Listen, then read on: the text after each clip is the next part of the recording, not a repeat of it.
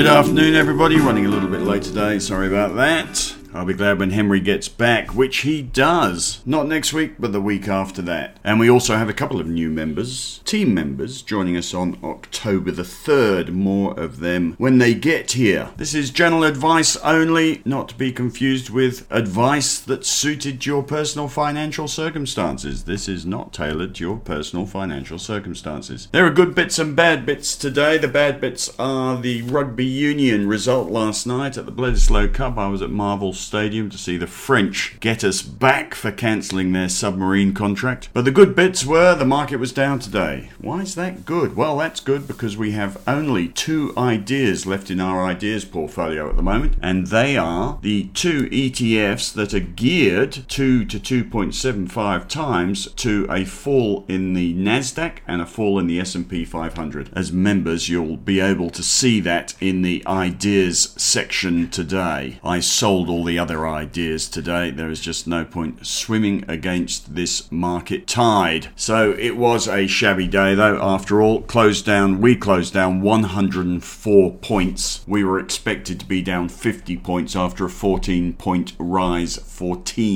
rise yesterday. We closed pretty much on our lows as well. We were down 107 at worst, so closing on our lows. And as I speak, the European futures are suggesting a pretty weak opening in Europe. German futures are down 1.49%, UK futures down 0.45%, Stoxx 50 index futures are down 1.6%, and the Dow futures are down 208 points at the moment, have been down there most of the day. S&P 500 futures down 0.83%, the Nasdaq futures are down 0.94%. We had the RBA bulletin today that was seen as a bit hawkish. You can see all the comments in the end of day section today. Some brokers are now expecting a 50 basis point rate rise on October the 4th, the RBA meeting on October the 4th, rather than a 25 basis point rate rise, followed by 25 basis points in November and then a pause in December. Oh, I'm looking at the Dow futures. They're dropping away again, down 240 now in the last 5 minutes, dropped another 40. Ominous stuff. Not helping today, of course, with the IMF and the World Bank predictions that the global economy teeters on the brink of recession, which could be devastating for emerging economies. This is not the sort of backdrop for making money in the equity market. All sectors down today. I'm not going to read out all the share price movements. You're going to look at them in the end of day. Just imagine every stock down except for a few. Banks actually outperformed. Citigroup wrote a piece of research today upgrading banks, suggesting their net interest margins are going to rise 30 basis points thanks to rising interest rates. So there were upgrades around on the banks today, and the banks fell just 4.4% against a market down 1.5%. So all you long-term income focused do nothing investors, not that there's anything wrong with that, looking okay. And I had a chart in the strategy piece today showing the banks have been outperforming in this recent sell-off, so you're doing better than the rest of the investors, although they're not going up. Macquarie wasn't so lucky, that was down 2.2%, and their other stock market stocks were down today, although Computershare, which is a stock market stock effectively, was the top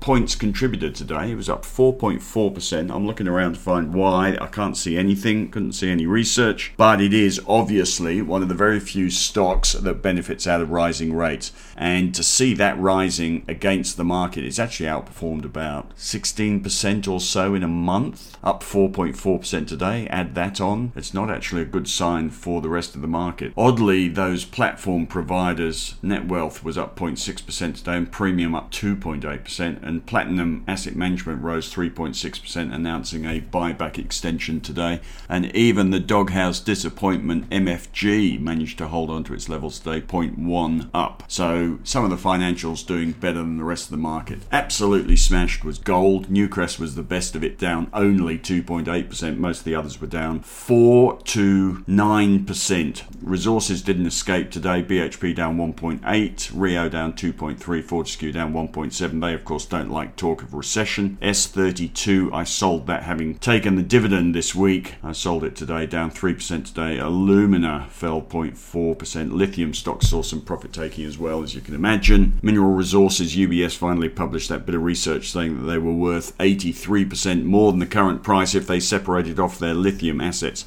That was already in the price. MIN down 5.2% today. Pilbara Minerals 2.1%. AKE 4.0%. Liontown 4.7%. So it goes on. Coal was also down today. Technology stocks did okay against the market. SQ2, for instance, down just 0.6%. REA down 0.4%. Loser of the day in that sector was WiseTech, down 5.1% after a broker downgraded. Retailers doing the market thing today, most of them down. Adairs down 9%, Kogan down 3.7%, Domino's turning over a bit, down 2.8%, Wesfarmers 2.4%. In the builders, mostly down, but RWC was up on a broker upgrade. Healthcare pretty much under the radar today, not very big moves there, outperforming a touch. And that's about that. Plenty more in the end of day section and email that you will have got in your inboxes today. Few Asian and European headlines around. UK retail sales plunge, underlining risk of recession. European shares fall at open as recession risks weigh.